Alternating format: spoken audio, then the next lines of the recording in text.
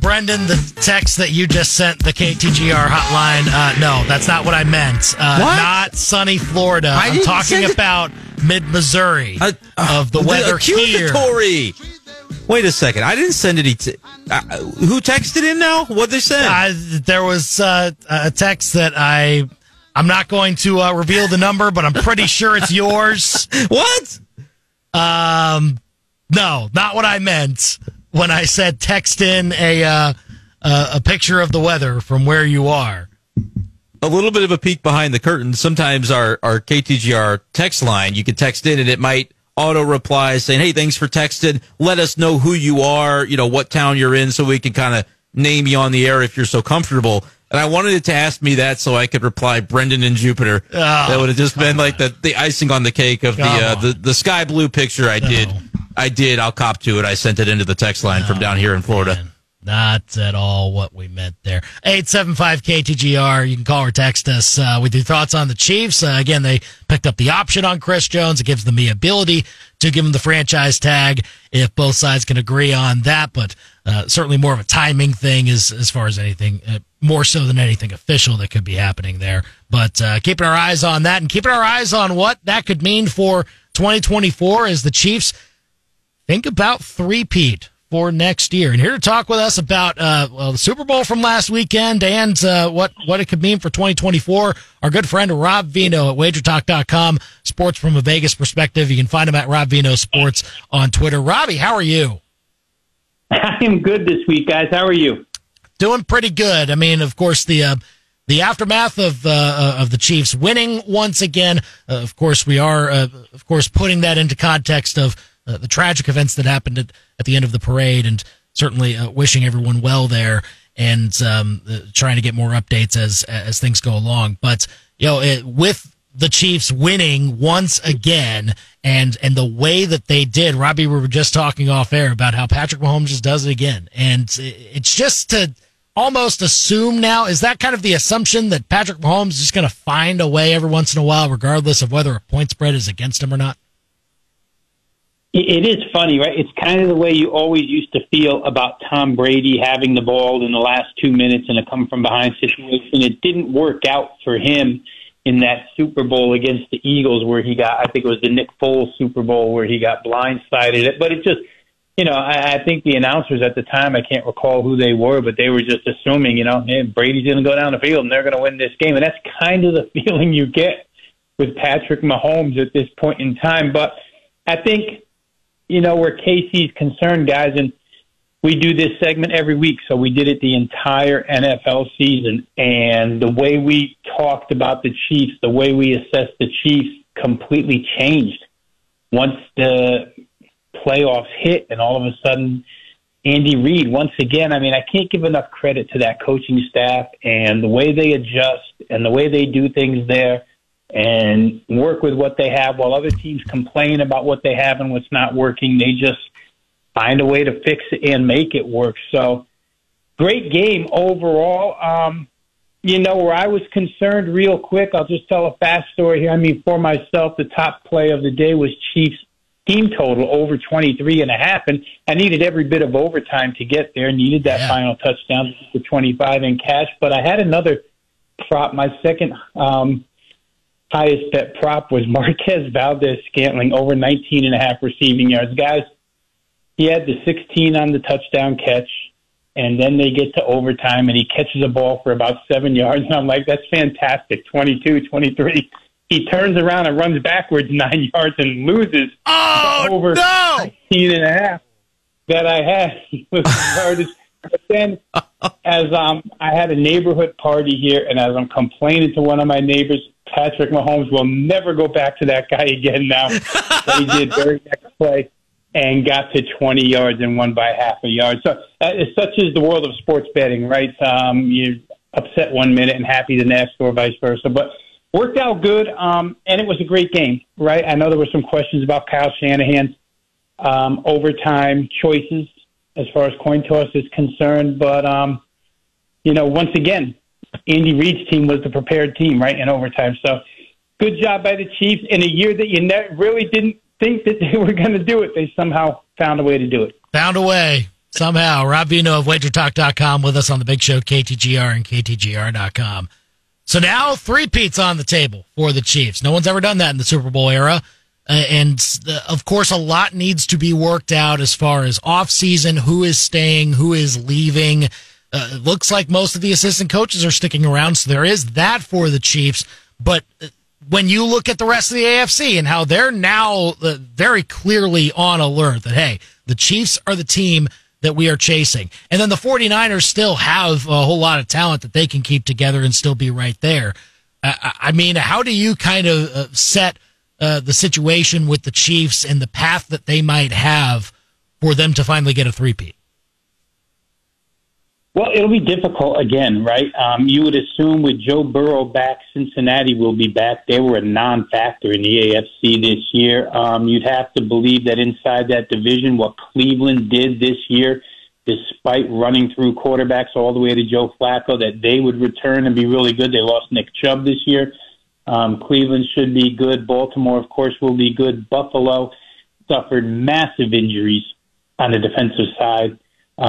Middle, late, and then into the playoffs. So Buffalo should be okay. Miami, there's just, we can go down the list, and we're not even talking about the potential that maybe Jim Harbaugh's team sneaks in there and does a little something, that the Houston Texans might get a little bit better. Maybe they'll suffer a sophomore jinx. I'm not sure. But there's a lot of competition here, guys, an awful lot of competition. It's really hard to play this future board.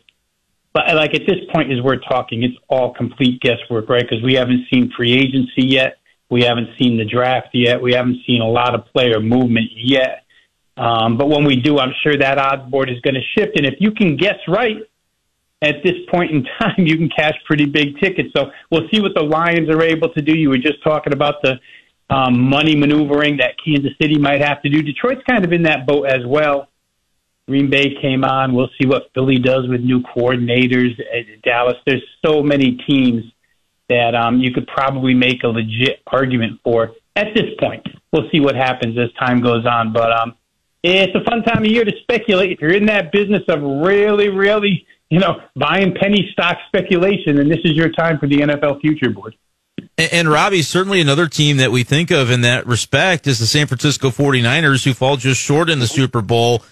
Kind of how do you view this team? I want to ask about Shanahan in a moment, but I want to start with the team itself and the pieces that they have in place as far as their competitiveness in that NFC next year. Because when we look at the AFC, a lot of elite, big-name quarterbacks, not as many of them in the NFC, but still some very good, well-rounded rosters. Eventually, it seems as though San Francisco is going to maybe struggle to keep their cast and crew together along with Brock Purdy. How do you view them just in the context of next season still being in the window to maybe be able to chase down one of these Super Bowls?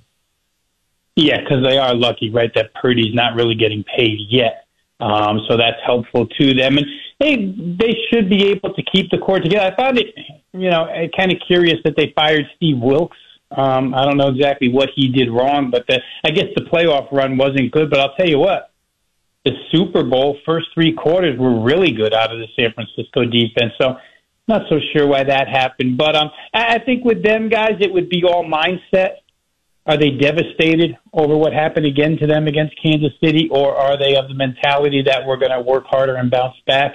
You have to remain healthy. It's a tough thing to do in the NFL. You guys know if you have a healthy year, chances are the very next year you're not as healthy. But San Francisco has as many components as anybody to be right back. And their division gets a little stiffer, right, because the Rams should be able to improve a little bit. I think Seattle's making I guess they retain Geno Smith, so at least they know where they're going quarterback-wise. Could be a little better. It's, you were talking about quarterbacks. Jordan Love on the rise. Jared Goff, not a top tier, but certainly a 1A. It's an interesting battle, but San Francisco has an opportunity for sure to do what they did this year. Then the other angle I wanted to pursue here with you, Rob, and it pertains to Kyle Shanahan after he took some flack for various decisions in the Super Bowl. And, over the course of time, it's been his inability to win the big one and to be able to get over that hump, despite being largely considered one of the best coaches in the NFL. But for you, especially in a playoff context, how much does that, when everything is on the line, sometimes as a handicapper, does it come down to coaching? And you look at the head coaches and those who have been able to get over the hump versus those who maybe are yet to prove it. Does that factor into the way you handicap? And if so, how much, especially in a playoff context where obviously the pressure is higher than at other points in the year? Yeah, I have to admit that it really did this year, Brendan. I mean, you could almost knee-jerk mechanically 2 weeks ahead of the game, bet Kansas City on the assumption that Andy Reid's coaching staff was going to outcoach the other side. It didn't necessarily work that way for a while, though, because I thought Kyle Shanahan's offensive game plan was really good to start the football game. They just never increased their lead. Credit to KC's defensive coordinator Steve Spagnuolo. So I think for me, it actually did come down to Andy Reid, especially in the Baltimore game, where I had KC, I think I had first half team point total over there, just assuming that they would be able to outscript John Harbaugh's side first half. And in the final game, so I think for me it came down to that twice, and as long as they can keep those coaches intact and that staff intact, KC certainly, players win games, obviously, but there's certain points in a game where we've seen Andy Reid in 2 Super Bowls now, the second half against Philly and this year against San Francisco, just get it done when they're behind. Unlike Lamar Jackson, right, guys? And we talked about this, I know we did, when Baltimore's behind in a playoff game, how they panic, how they can't come from behind, how Lamar's going to wear that tag until he can have a come-from-behind victory in the playoffs. With Patrick Mahomes, you're behind 10 points, 2 scores. It doesn't matter. You're just fully confident that the coaching staff and that offense can get it done, and the defense will do something right. They needed a fumble punt, obviously, or a botched punt, but still, good things happen to those who are really prepared, not just like Andy Reid's staff.